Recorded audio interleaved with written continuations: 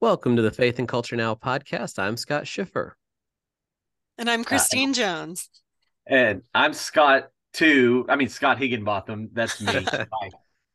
So, today we are going to be talking about some fun, controversial topics that have been sort of in the news lately. One is that there's a new project out called the Bible for Normal People.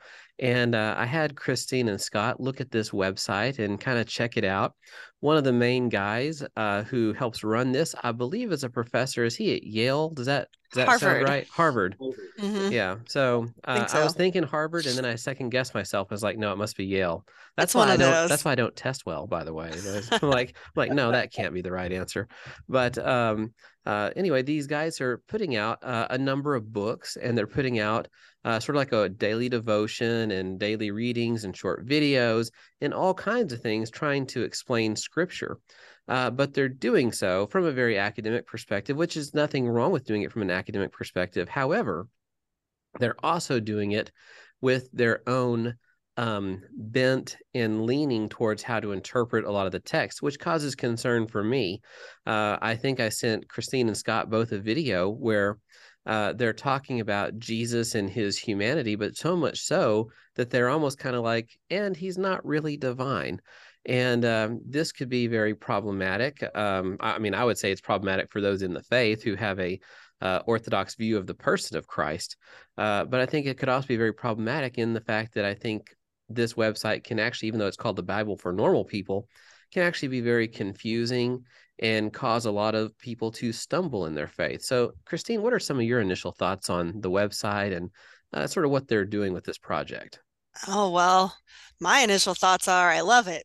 I love Peter Enns. I like a lot of his other work. I really appreciate that they're trying to bring discussions of the Bible out of some of the evangelical framework that has really controlled a lot of the way we discuss the Bible publicly, and particularly in America, the way we talk about the Bible. So I think the project is really commendable that they're trying to do. I mean, they're trying to just kind of correct some things. I mean, you said that as they do their biblical teaching, they're doing so with a particular angle, but of course, everybody does that. Sure. And so part of what they're trying to do is, I think, provide a corrective to the kinds of teaching that have been happening that for so long that many people take those points of view and those interpretations for granted, especially those of us who grew up within the church. We have no choice but to come at the scripture from a kind of predetermined angle because it's what we hear from the, like, if you're a cradle, the phrase is a cradle to grave. In the Episcopal Church, they talk about being a cradle to grave Episcopal. So if you were there from the time you were a baby, you're getting certain perspectives, before you even have the time to know what that means. And those perspectives can't help but color your interpretation of scripture, because this is just how our brains work. So I appreciate the project. They're trying to offer some perspectives that are not often discussed, especially among evangelicals. Um, so I like it. I also hear what you're saying, that in the example you mentioned, where, and I actually read a blog entry about the same topic and didn't see the video. I forgot about the video, but I read a blog entry about it. And in the blog entry, so I don't know if they do this in the video, but in the blog entry, they try to explain um, that we have de-emphasized Jesus's humanity in our discussions of Christ, Which so is that, true. right? And so even though we say that we believe that Christ was fully God and fully human, we tend to emphasize the God part and not consider the aspects of his humanity that are really important to maybe understanding him better. And so it's possible in the video that they went a little farther than they did in the blog entry, but in the blog entry I understood, okay, again, this is kind of offering a corrective. Could it be taken by some people as going too far in the other direction? Yeah, maybe it could. It depends on how much of a corrective you think is sort of needed in that discussion. Hmm. So, I'd like to also just point out a quick clarification of what I said a minute ago. I said they're doing it from an academic perspective. Obviously, I'm an academic. Christine, you're an academic. Scott, you're yeah, an yeah. academic. So it wasn't to say that academics is wrong or bad, but rather what I meant by that was they're taking a very analytical approach to it rather than a pastoral or discipleship type approach. Although Christine, if they are doing as you say, as you see it, where they're sort of correcting stuff, there would be an element of discipleship to that. So There absolutely is an element of discipleship. Now, I mean, I'm taking this from one of his books, The Bible Tells Me So, where he kind of goes through his kind of process of understanding scriptures in a different way. It certainly comes across as pastoral, at least as a really important part of his faith journey. So I would say that a big reason that Peter Enns would still call himself a believer, and the reason he is a Christian, is because he was able to learn to see the Bible in a different way, to interpret it a little bit differently, to consider it from a different angle than that which he had been raised. And if he hadn't been able to do that, many parts of his faith would have just collapsed because they were so dependent on certain views of scripture. So I think there is a pastoral element. The goal is to help people strengthen their faith in Jesus so that their faith in Jesus doesn't fall apart because now they have learned about this, I don't know, historical aspect of the scripture that kind of completely changes a teaching about it that they had always heard. Well, maybe that the faith doesn't have to fall apart because of that. And so I think that there is a pastoral element. Very good. Scott, what are some of your initial thoughts? Well, I think, there's always an interplay between the assumptions that you bring to the text and the text itself, in the sense that you assume things when you come to the Bible, whether you assume that it's divinely inspired or that it's merely a collection of, human historic documents. You assume things like, when you learn about Jesus, you assume that he's one of us, or you assume that, there's a cult perspective that has come forward that Jesus was not always divine, but that Jesus was, given divine qualities when he was baptized, or that, in antiquity, there was also the view that Jesus was not even fully human at all. He just appeared to be human, and he was really more of a ghost among us than anything else. And even insofar as denying the historicity or bodily resurrection of Jesus. I mean, those are the kinds of things.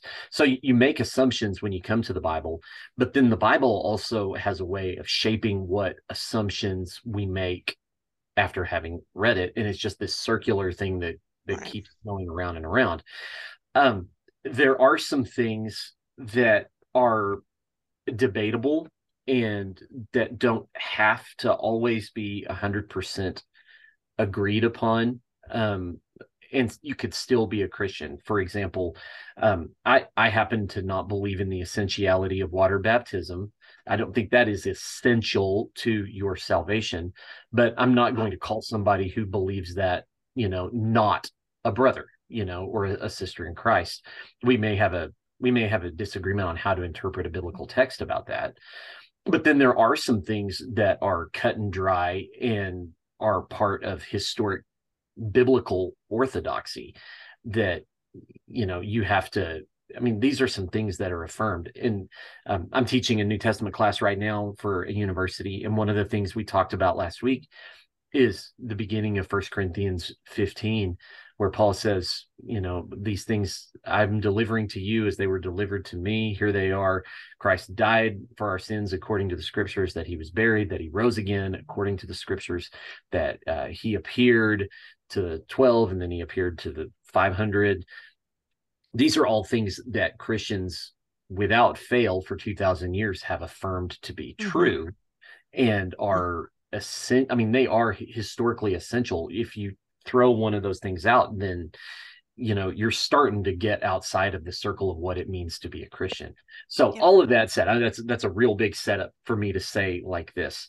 There are some things that I saw on the website that I'm kind of about. I'm on the fence on whether or not I would say you stepped outside of Christian orthodoxy, but I would also say, but Christian orthodoxy is a line that has to be towed in order to say, yeah, we're still in this historic camp of who we are. And that line is not really up for debate in some places. Does that make sense? Yeah, it does.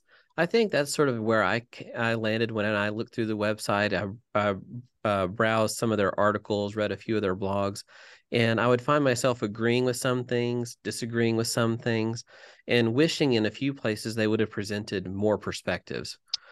And so, and I think that's where sort of, I guess, the academic side of me comes in. When I teach systematic theology and we talk about, say, the essential or non-essential nature of water baptism, we also talk about believers' baptism versus infant baptism. And we talk about the means of baptism. Is it immersion? Is it sprinkling? And I try to present all the views to my students so that they can make their own informed decision about what they think is most scriptural. Now, with that being said, clearly this website's not intended to be a seminary education. And so I shouldn't probably expect them to present every perspective for everything. And Christine, I do like what you had to say about this idea of, look, sometimes people get in this rut where their faith is in jeopardy because they've been taught certain things, and those things aren't true, aren't really scriptural, aren't the only way to read the text, and are causing people to have a faith crisis. And so in the event that that's the case, something like this could be very helpful. Yeah. And I think they say in the like a kind of purpose behind the website is to be a place for people who have these questions and have not felt that they have a safe place to bring them up. So if they are one-sided, which I do think they probably do err on one side over the other, it's probably to the side of those kinds of things that perhaps people would have felt really unsafe bringing up in other church contexts in the past. Right. Yeah, makes sense. Yeah.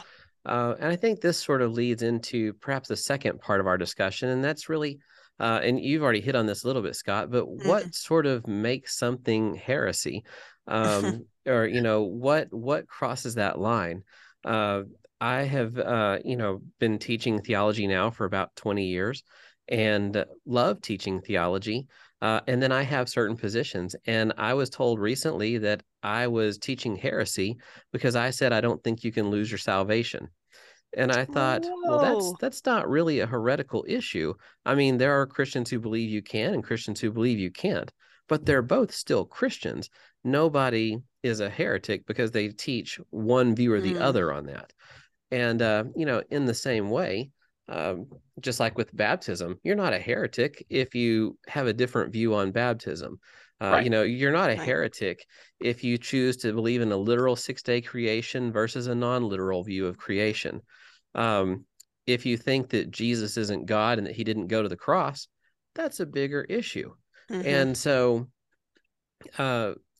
this becomes important when you find not only people calling others heretics because they don't agree 100% with all of their beliefs, but it also becomes a problem when you start finding churches making decisions around certain doctrinal issues to say disfellowship or other things like that when stuff isn't really essential. And just to give a quick illustration here, when it comes to heretical type issues, what knocks someone out of the faith or what is unorthodox, it's typically stuff that is believed across most every denomination. The idea that there's God the Father, the Son, and the Holy Spirit, every legitimate Christian group believes that. And when it comes to defining the Trinity, there's some variance. And I think that's okay because it's a very difficult concept to grasp in general. Agreed. But nobody's going, well, God the Father is God and God the Son is God, but the Holy Spirit, he's out. I mean, people that are teaching that aren't teaching Christianity. Right. And in the same way, you look at issues like the Bible. You could believe the Bible is infallible, or you could believe that it's not infallible and still believe the things that it teaches. Yes. But at the same time, they are important issues. And I think that's why we have a lot of different denominations. But even within denominations, there's variance. And nobody has all the correct beliefs. I have some wrong beliefs. You guys have some wrong beliefs. Everyone listening has some wrong beliefs. I know it's hard to believe that, because you wouldn't believe it if you knew it was wrong. And so we all think our beliefs are the right ones. That's why we hold them. Right. But now, look, I happen to really like my wrong beliefs. So. Exactly. We all like our wrong beliefs, but that doesn't make them true. And Right. unfortunately, we live in a world where we're presented with lots of different truth claims, and we are to use our own minds to classify, is this claim true, or is this claim I'm hearing false? And as it turns out, because we're fallible people, sometimes we misclassify stuff. And so I think websites like the Bible for Normal People are good in the sense that they sort of make you rethink things, look at things from a different perspective, and ask yourself, have I been thinking the right way about this? I think this is also the value of reading theology books or reading commentaries on the Bible. I mean, I'll think one way about a passage of scripture, and then I'll go pick up a commentary and read about it, and they have something different to say. And I think, oh, well, have I been missing the point of this? So I'll go look at a couple more commentaries. And sometimes I find that there's a variation or a range of views on this particular passage. Sometimes I'll find I've been teaching this wrong.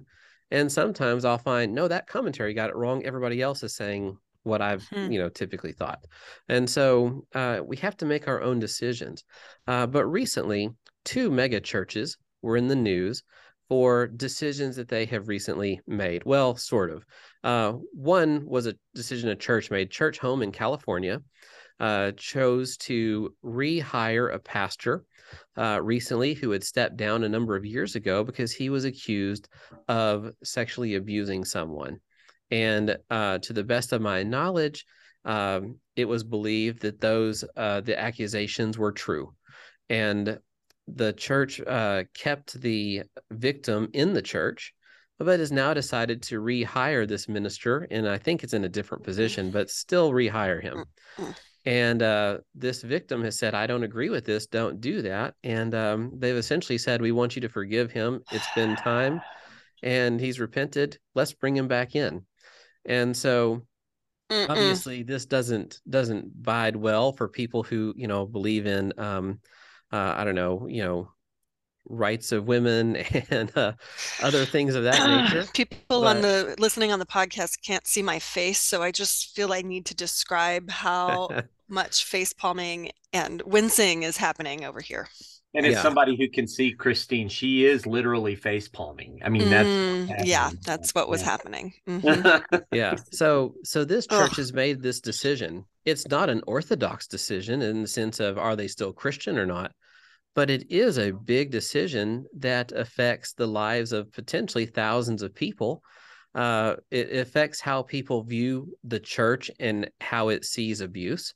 It affects the church in how people view Christians as, especially with all the, stereotypes of ministers being, pedophiles and other things of that nature. And I think that it also bears with it, sort of this idea of victim shaming and a lack of justice. Before we talk more about this, I want to say one thing. Scott and I are both Southern Baptists, and Christine, you have been very familiar with the Baptist tradition. I was raised a Southern Baptist, so in 20 I think it was in 2020, the Southern Baptist adopted a resolution that any church that hires someone accused of or convicted of sexual abuse will be disfellowshipped immediately for that. And a couple of weeks ago, they kicked a church out because they knowingly hired someone who had been convicted. That's good. And so our denomination does not stand for that any longer. This church, I think, is an independent church, so there's not really any accountability there. But Christine, what are some of your thoughts on, if you can get your head out of your hand for a second, what are some of your thoughts What are on some this of my situation? thoughts? It's, I don't know, reprehensible, terrible, puts other people in danger. It's wrong is what it is. Yeah. And It gives someone a platform to do everything all over again. exactly. It's a horrible, horrible thing. And I I appreciate that you're being kind and saying, well, this isn't necessarily a question of orthodoxy, but it is a question of this. But I would say there is sort of a when I'm trying to determine what is orthodox and what isn't, I kind of have two sources. One are the creeds. I look at a couple of creeds to kind of guide me, and the other one is Christ's repeated and simple command to love one another. And I I think, just really don't see how we're loving victims of sexual abuse when we put their abusers back in power. yeah, I think I that's mean, very that shouldn't astute. even need to be said, but it's just terrible. Well, when I said it's not an issue of orthodoxy, I'm thinking the people that are members of that church haven't lost their salvation, Right. that kind of I get stuff. that. Or even the people who are in the church are potentially, leaders of it are still Christians, but they're making a horrible, horrible, horrible, reprehensible decision that Yeah. should never have even been on the table to discuss in the first place. But of course, the counter to that is, but forgiveness. So how do we uh, talk about that question? Well, I think the issue of forgiveness on that end is that, yeah, I mean, forgiveness in the Bible is pulling up a seat at the table in fellowship and being able to say, I forgive you for the wrongs that you've committed against me or against someone else. I mean, that's forgiveness.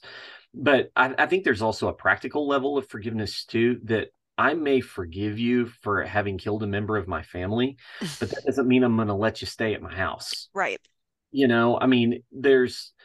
So you would say there's consequences. Mm-hmm. I would say that there are consequences, and Yeah. in the sense, if you have some, if you know what, I come out of a camp that if you are a minister of the gospel of Jesus Christ and you get accused, well, okay, let me back off that. If you get if you get convicted, I guess, and I mean, I'm not trying to use this in a legal sense, but if you get convicted of some wrongdoing in that capacity, then yeah, you've that ship has sailed on your ability to publicly minister. I mean, you may, as certainly as part of leadership or something like that in a church, that may be different from somebody who has something in their past before they were a Christian, repented of it, was publicly, repentant of it, and it pushed away and said, that is the old me, and they've turned a page, they've got accountability around them, then, maybe in some capacity that might be allowed. But if at some point you were in leadership in a church and you were abusive to someone else, then by no means I mean, you don't just walk back in even a few years later and say, well, you know what, that's all done, I'm fine, and y'all just need to accept it. That's just, I mean, that's not bad orthodoxy. That's just straight up stupid. Right. Yeah, it's irresponsible. Humanity. Yeah. It's irresponsible. It's idiotic. It's moronic. I mean, really, whoever's in leadership in this place that made this decision and thought it was a good idea really needs to check and see if their brain is still attached, because that's just it's reprehensible and stupid. It is. Yeah. And for you guys at home who, when you're listening to Christine talk a minute ago, Scott kindly muted his microphone as he was clapping and saying hooray, yes, yes, to the things that she was saying.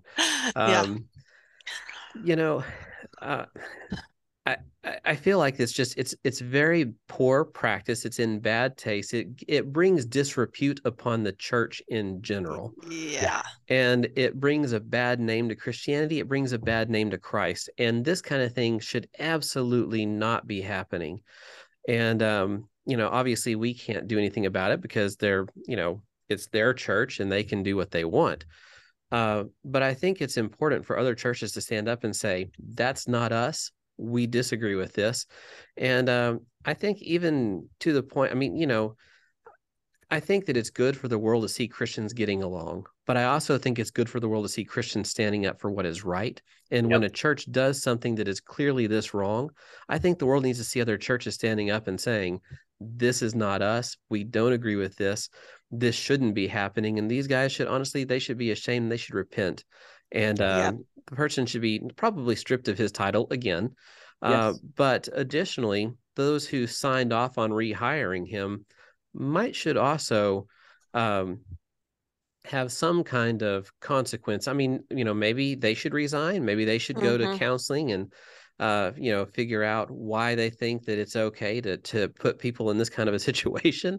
But whatever the case is, there should be some kind of consequence there. And forgiving someone for doing something is one thing, but, that doesn't mean you put yourself back in the same kind of position again when you forgive someone. I mean, if you know someone who's a pathological liar and you say, I've forgiven you for lying, but then you start immediately believing everything they say again, well, that's kind of foolish. They have to rebuild your trust with you. And there are some wounds and some actions that people commit that there's really no rebuilding trust from. And when someone has taken, use their position of power, spiritual power, especially, to take advantage of others, they forfeit the right to have that power. That's scriptural, by the way. At the risk of undermining something here, and I don't mean to, because I don't mean to necessarily equate these two things, but I mean, we're talking about a sexual abuse issue, but let's think about something that's a little bit different. If you had somebody who was a minister at a church and they had embezzled $50,000, would you put them back in a position where they would have any kind of access to money? Right. Of course you wouldn't. And I mean, if that's how we would treat people when we're talking about finances, how much more valuable are actual human beings? Right. And so it's mind-boggling to me. Yeah. No. All right. So at the sake of potentially seeing Christine facepalm again, the other thing that was in the news this week deals with the Southern Baptist Convention and the executive committee meeting and disfellowshipping 5 churches.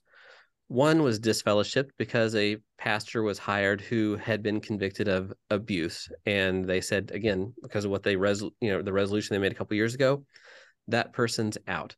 Right. That church is out. Right. So, but they disfellowshipped 4 other churches, 3 of which had female lead pastors. And the other was Saddleback. Saddleback was the second largest church in the Southern Baptist Convention with over 30,000 members, which I have a lot of thoughts on that in general, differently than what we're talking about today. But they hired a new pastor when Rick Warren retired a few months ago. They hired a new pastor, and they brought he and his wife on as co-pastors together. And because they ordained her, they got disfellowshipped. And what that simply means is these churches are still churches, but they are no longer associated with the Southern Baptist Convention. The reason that was given was that the Southern Baptist Convention adopted a faith and message, which is like a confession.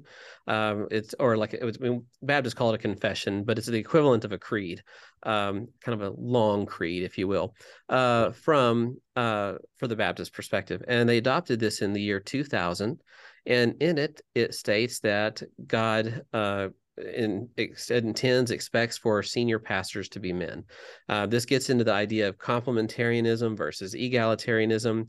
In complementary theology, you believe that men and women are created equal, but God's designed them for different roles. In egalitarian theology, you believe that men and women are created equal, but they are both able to hold and do all of the same offices in the church. And there's obviously, a big divide on that in just Christendom in general.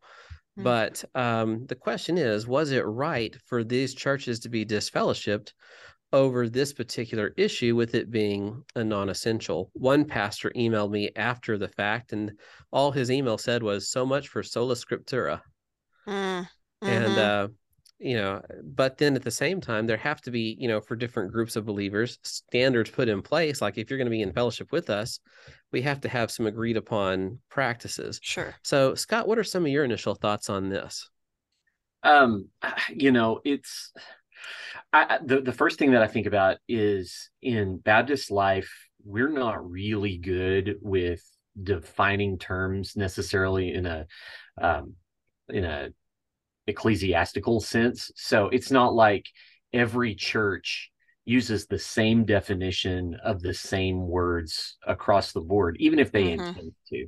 And the thing that I think of with reference to this is you have churches that ordain pastors all the time, and there are churches that have youth pastors and children's pastors, and maybe somebody out there has maintenance pastor or something like that, administrative pastors, and at some point those individualistic definitions of terms were going to come back and bite churches along the way. Sure. And so just because you attach, some Christian denominations, when you hear the word pastor, you have a very specific denominational wide understanding of what that term means. It's not always like that in Baptist life in general and Southern Baptist life in particular. So it feels a little disingenuous to me for the Southern Baptist Convention to disfellowship a church based on a title without asking what the role is, when some of the churches that are towing the line in Southern Baptist life are also, nobody's asking, well, you still call them, it's a woman and she's a pastor. She happens to be a children's pastor, but you've been calling her that for 20 years. So, what are you doing? I don't know. It feels like moving goalposts to some degrees. And I think it's frustrating. I think the other thing is, as somebody who's been a Baptist for, probably since I was born, I think one of the other issues that I have is, what about church autonomy? How do, don't churches get to function on their own? And then I also have a question about, this was done by an executive committee. And from what I understood from when I took church and denomination a long time ago, was that the Southern Baptist Convention technically only exists when the churches are gathered together.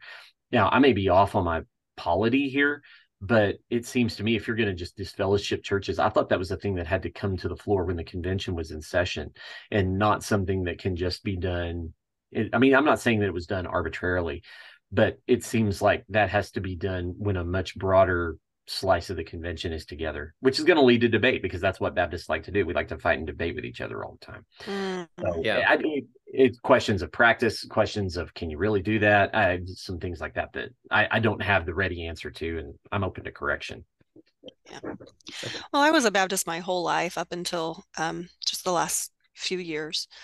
And a big part of my reason for leaving is because these issues surrounding women in leadership that had been in previous Baptist spaces I had been in had been left open to individual churches and organizations to sort of decide on for themselves, have become more and more set in stone, kind of a line in the sand, as we're seeing here with the Southern Baptist Convention. And so I felt that I could no longer be in those spaces because it didn't line up with what I believe.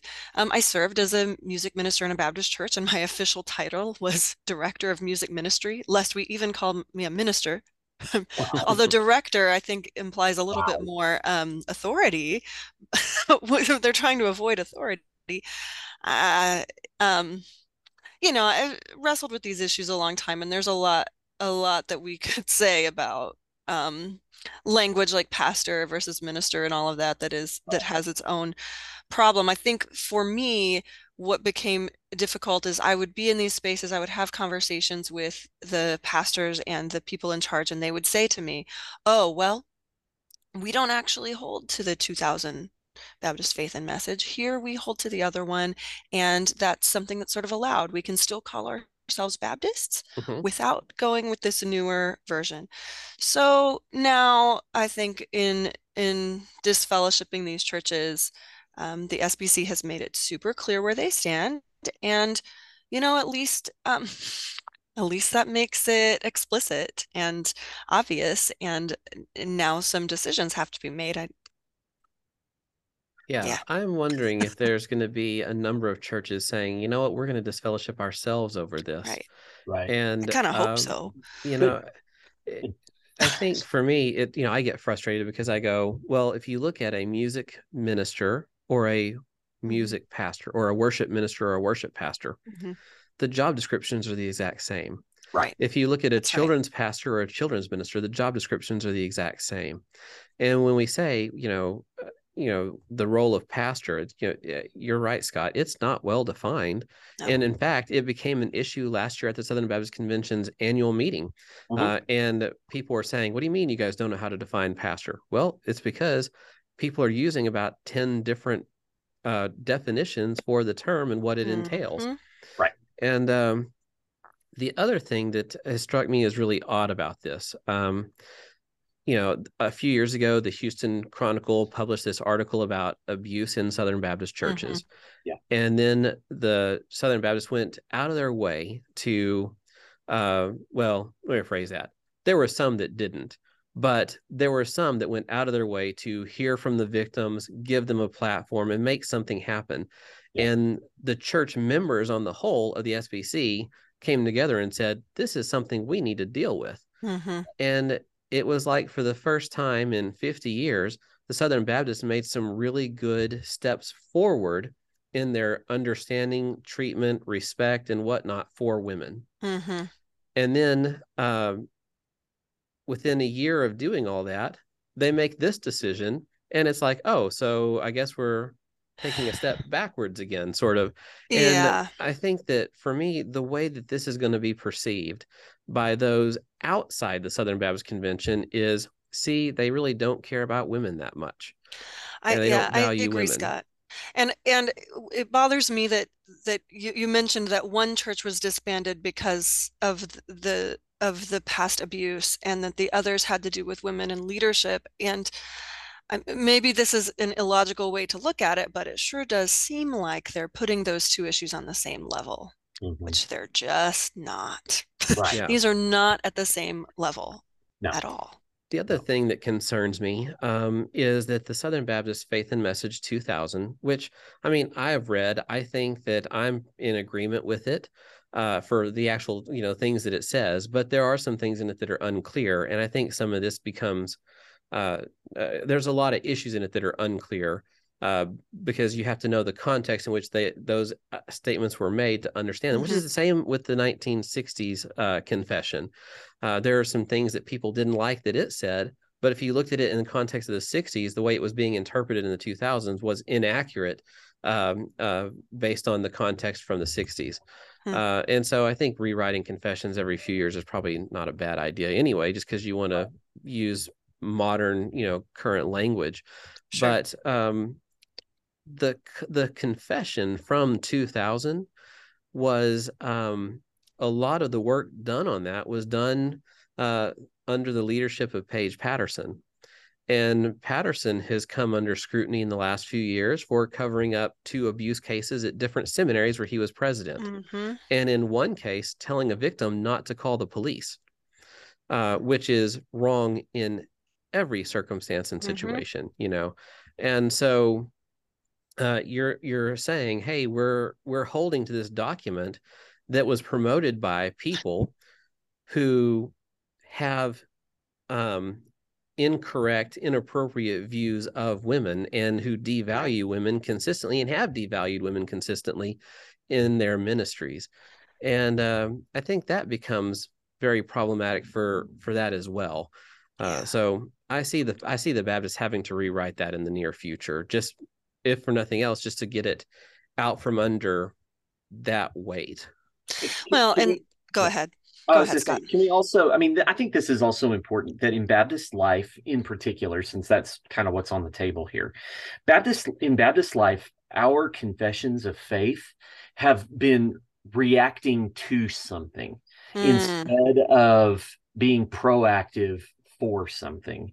Uh-huh. And so if you're a Baptist Faith and Message 2000 person, You are, because you are reacting to something you didn't like in the 1960s confession. And the 1960s Baptist Faith and Message was a reaction to some things that they didn't like in the 60s from the 1925 Baptist Faith and Message. So, I mean, I think this is the problem where, I mean, if you're just reacting, then you're not actually being proactive and getting ahead of anything. And and historically, that's been the issue with why Baptists are not technically, quote unquote, creedal people, Right. because Baptists have historically said, well, we're people of the Bible, and these human documents are fallible, and they may be able to tell us something, but they can't tell us everything, and they can't speak to every situation. And yeah, when you elevate a Baptist Faith and Message, to a place where it's the lens through which we look at the Bible, at some point, I think you're stepping away from what you were historically as a Baptist anyway. And I probably ought to stop now before the train goes down the track any further. Oh man.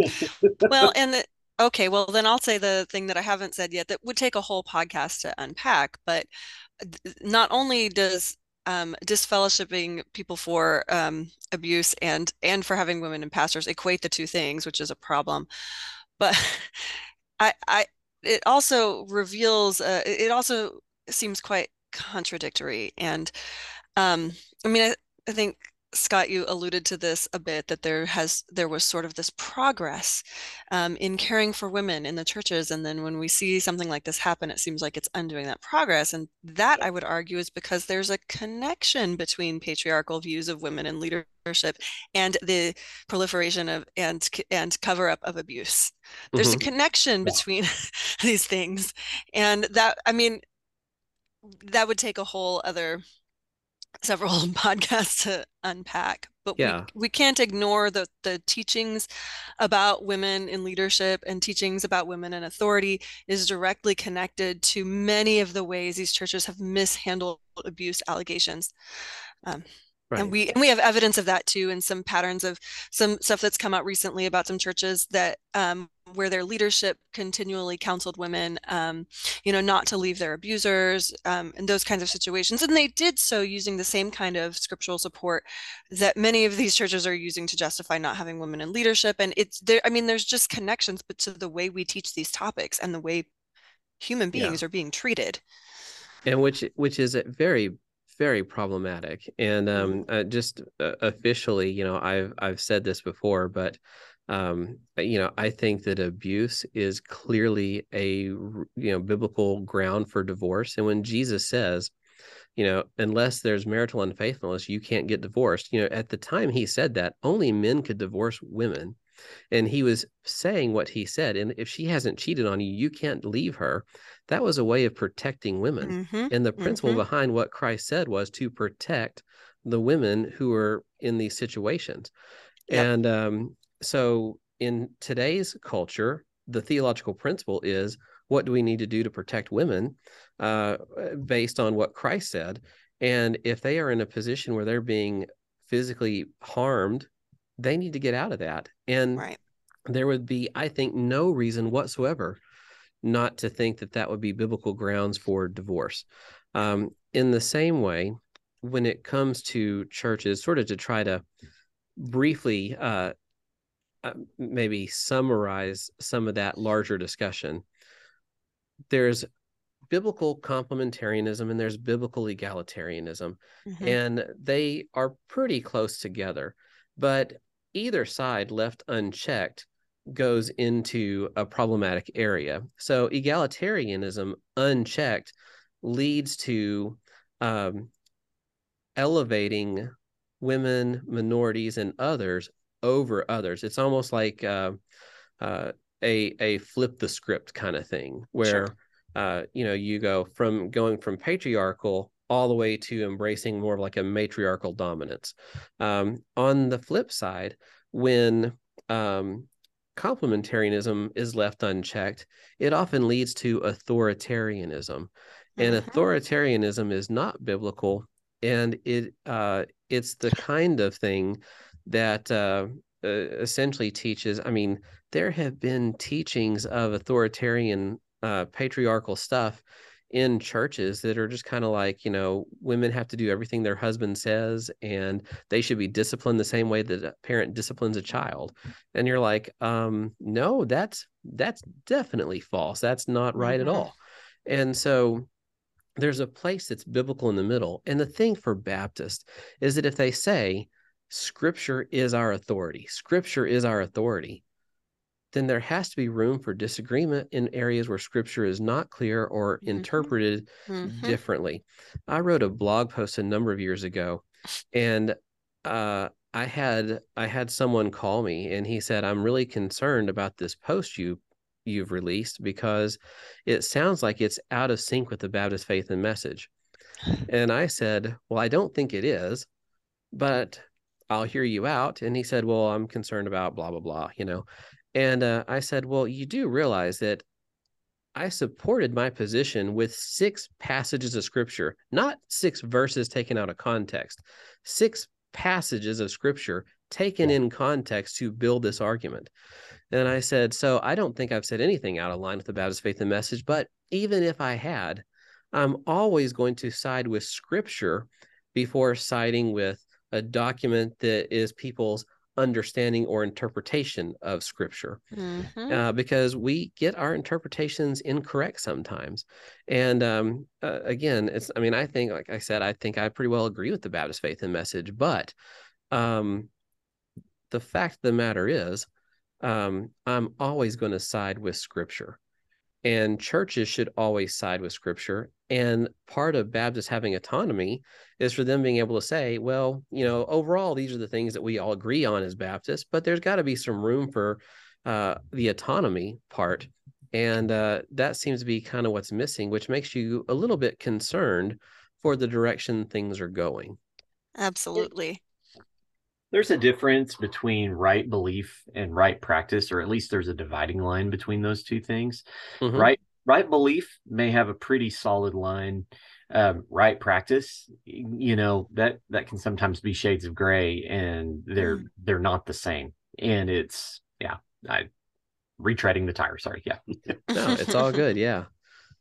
So today we've talked about a website that tries to help people make sense of Scripture in a way that is really designed for those who have heard the traditional answers to a lot of things and are left maybe confused or feeling like, and I'm not getting the response I need. To put it differently, I've heard people go to their pastors with questions about, why does the Bible say this? And the pastor say things like, well, you just have to believe it. Or I've heard the pastor say, well, this is happening in your life, you should just pray about it. Or, how many people have had, known someone who was suffering and were told, well, if they didn't get healed, you just didn't have enough faith. There are ingrained teachings and practices that are unbiblical, but based on church traditions. And those traditions have reshaped how people have read Scripture. And that's not to say all traditions are bad. I think a lot of our traditions are wonderful and certainly based in Scripture, but not all of them. And so websites like the Bible for Normal People can really help some. I think they can be confusing to some, but I think they can help. And I've said this before too, but there's a lot of value in reading good biblical scholarship. Pick up a book from N.T. Wright. Pick up a book on the history of Israel, and you'll realize that things are not always as black and white as we want them to be. And we have to learn to live in that tension, and to, as we work through the tension of Scriptures, find places where we're comfortable saying, I don't have all this figured out, but I have figured out enough to know that what it says is still trustworthy. Yeah. And when it comes to churches, as Scott mentioned, there's a fine line between right belief and right practice. If your church has right beliefs, but then does practices that don't correspond to those beliefs or should be antithetical to those beliefs, then you've got to throw up some red flags, whether that be disfellowshipping a church for a non-salvific issue, whether that be hiring someone back to work at a church who should not be allowed to work in the ministry at all, given that person's past, of things that happened while they were in ministry. And these are difficult and messy situations. And, you can never come up with a solution that's going to satisfy everyone for any of these situations. But I think what you can do is you can look at your own life and you can say, okay, do my practices line up with my beliefs? Mm-hmm. Am I living authentically? And as I'm learning about scripture, am I letting what I learn shape what I believe? And am I letting the way I believe shape how I live? I can't tell that church what to do, but I can say, as for me, if I was at a church that hired someone like that, that would probably be my last day at that church. Yep. Because I'm in charge of myself and I can make decisions for myself, in that vein. And ultimately, everybody's responsible for their own actions and their own beliefs. And so I encourage you, if you're listening, study scripture, really study scripture, study the difficult things in scripture, and look at good biblical scholarship for answers to those difficulties. If you have a question about something that's hard to understand in the Bible, like, why did God send a bear to kill all those kids that were making fun of the bald prophet? Like that seems kind of harsh. Well, that's a good question. Figure out what biblical scholars are saying about that. Look at what the different views are and figure out how to live in the tension of us wanting righteousness and justice versus us wanting mercy and grace for everyone. And figure out how to make that work and be willing to live in maybe a not quite so black and white area with it. And if you're at a church that is making decisions that are out of sync with what you think scripture teaches, then you have to ask yourself, is this the church where I need to be? Or you might need to ask yourself, do I need to have a talk with someone? Do they not realize they're doing this? Perhaps there's an opportunity for you to be a change in that situation. And then finally, if you are having conversations or, in fellowship with others who may be outside the church or outside your denomination, and they have good, legitimate questions for you about what churches in your group are doing or what beliefs your denomination holds to, be ready to have those conversations, wrestle with their deep questions, and even be willing to say to them, if it comes up, like, I don't have the answer to that, I'm going to have to go figure that out and get back with you.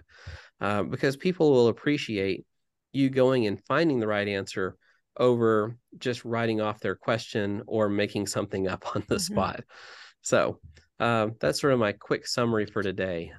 Christine, Scott, thank you guys so much for being here on the podcast. Thank you. You're welcome. For those of you guys listening at home, it was kind of a messy podcast today because we dealt with messy issues. As it turns out, life is messy, but we get to work through the mess together. And just as we've been doing here, I hope that you'll take the topics we discussed and work through them in your own mind and with your own conversations with others over the next few days.